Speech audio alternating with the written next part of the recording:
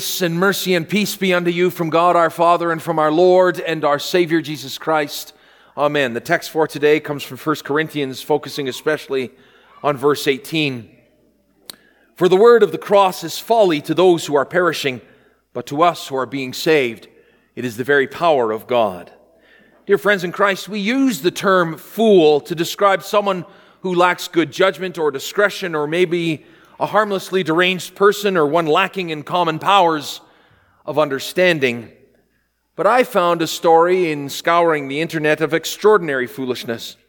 In 1997 in England, several burglars pushed their luck to the limit when they tried to pull off a heist of a building containing a large amount of fireworks. They used a gas cutting torch to cut through the main door. The door itself was 8 feet tall and had reinforced a solid inch of steel on the front of it.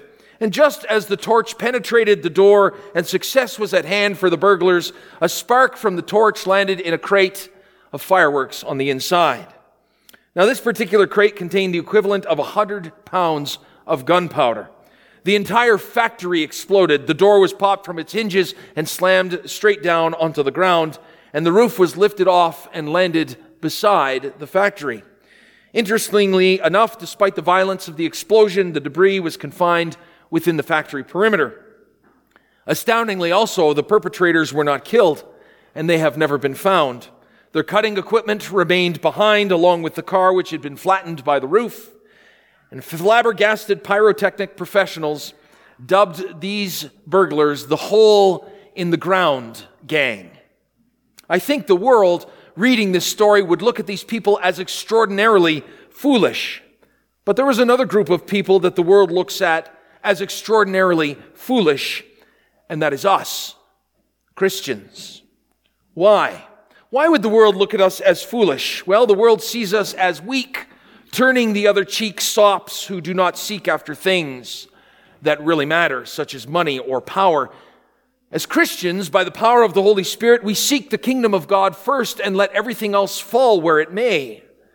To the world, this seems like a fool's errand. Why not enjoy life to the full, all the money and stuff that this world has to offer? They see us as fools because we believe in something that we cannot see. We love someone that the world thinks does not love us back, and we talk to someone who does not apparently respond. And you, dear Christian brothers and sisters in Christ, give your first fruits to a cause that seems to be a losing battle of membership and popularity in this world. The world sees us as a ship of fools blind to the reality of the world, that this is a dog-eat-dog world, a look-out-for-number-one world. But we in Christ serve and love our neighbors as ourselves. To the world that worships the biggest and the strongest and the fastest, people think that God cannot be small, he must be big. The world cannot understand that God made himself small and a servant of all. How can an all-powerful God give up his throne to become flesh and allow himself to be stripped and whipped, battered with fists, splattered with spit, nailed down and lifted up on a cross to die a death that we deserve? That, to the world, is foolish. The people of this world often try to ignore the fact until it is too late that we are all going to belong to the hole in the ground gang. No one has beaten death except the one who died for the sins of the whole world. The world rejects Jesus as foolishness and the message of the cross as folly. So they fill their lives with as much stuff as they can to be distracted from the fact that they are headed to the grave. We, on the other hand, as Christians, have been removed from the hole in the ground gang to be added to the mansion in the sky gang. Oh, there are days that the cross seems like folly to me. For why would Almighty God die for a sinner such as me?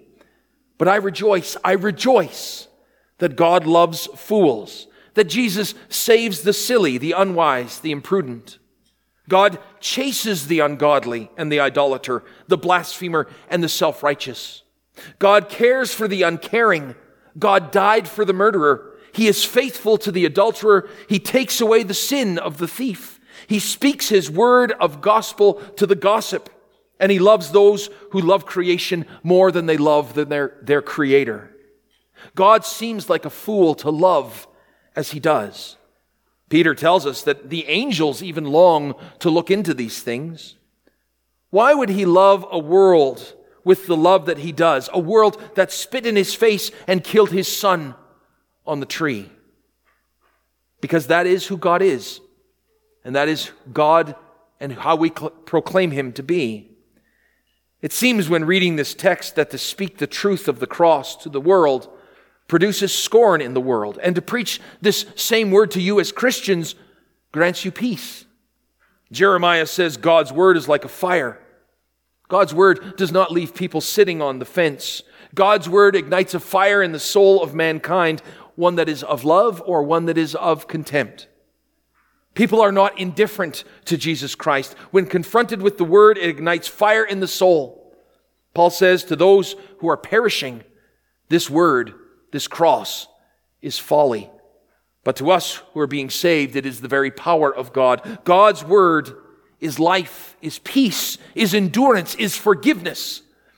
It is salvation. So why preach it all?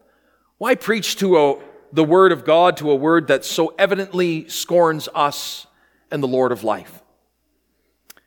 In World War I, there was a battlefield, and on that battlefield there was a soldier who had an artery in his arm lacerated by a fragment of a shell, and he was fast bleeding to death. A passing army physician bound up his arm and saved his life, and as the doctor was leaving the wounded man to go to the next, he cried, "Doctor, what is your name?" "Oh, no matter," said the doctor. "But doctor," said the man, "I want to tell my wife and my children who saved me." Why speak of God's foolish love? Why claim and proclaim the name of Jesus? Because he saved you. And it produces one thing besides scorn in the dying and peace in the Christian. God's word breaks hard hearts, binds up broken hearts, fills empty hearts, and purifies sinful hearts. We may not always see it, we may not always know it, or be there when it happens, but God's word, by the power of the Spirit, makes the faithless faithful. People may think you a fool for speaking openly about this Jesus who died for the sins of the world, yours and mine. But if people are going to call us fools, we may as well be fools for Christ. For Paul says, the foolishness of God is wiser than men, and the weakness of God is stronger than men. Dear friends, fear not. Speak the word. Proclaim the name of Jesus, for in Jesus your sins are forgiven, and salvation is yours. Thanks be to God.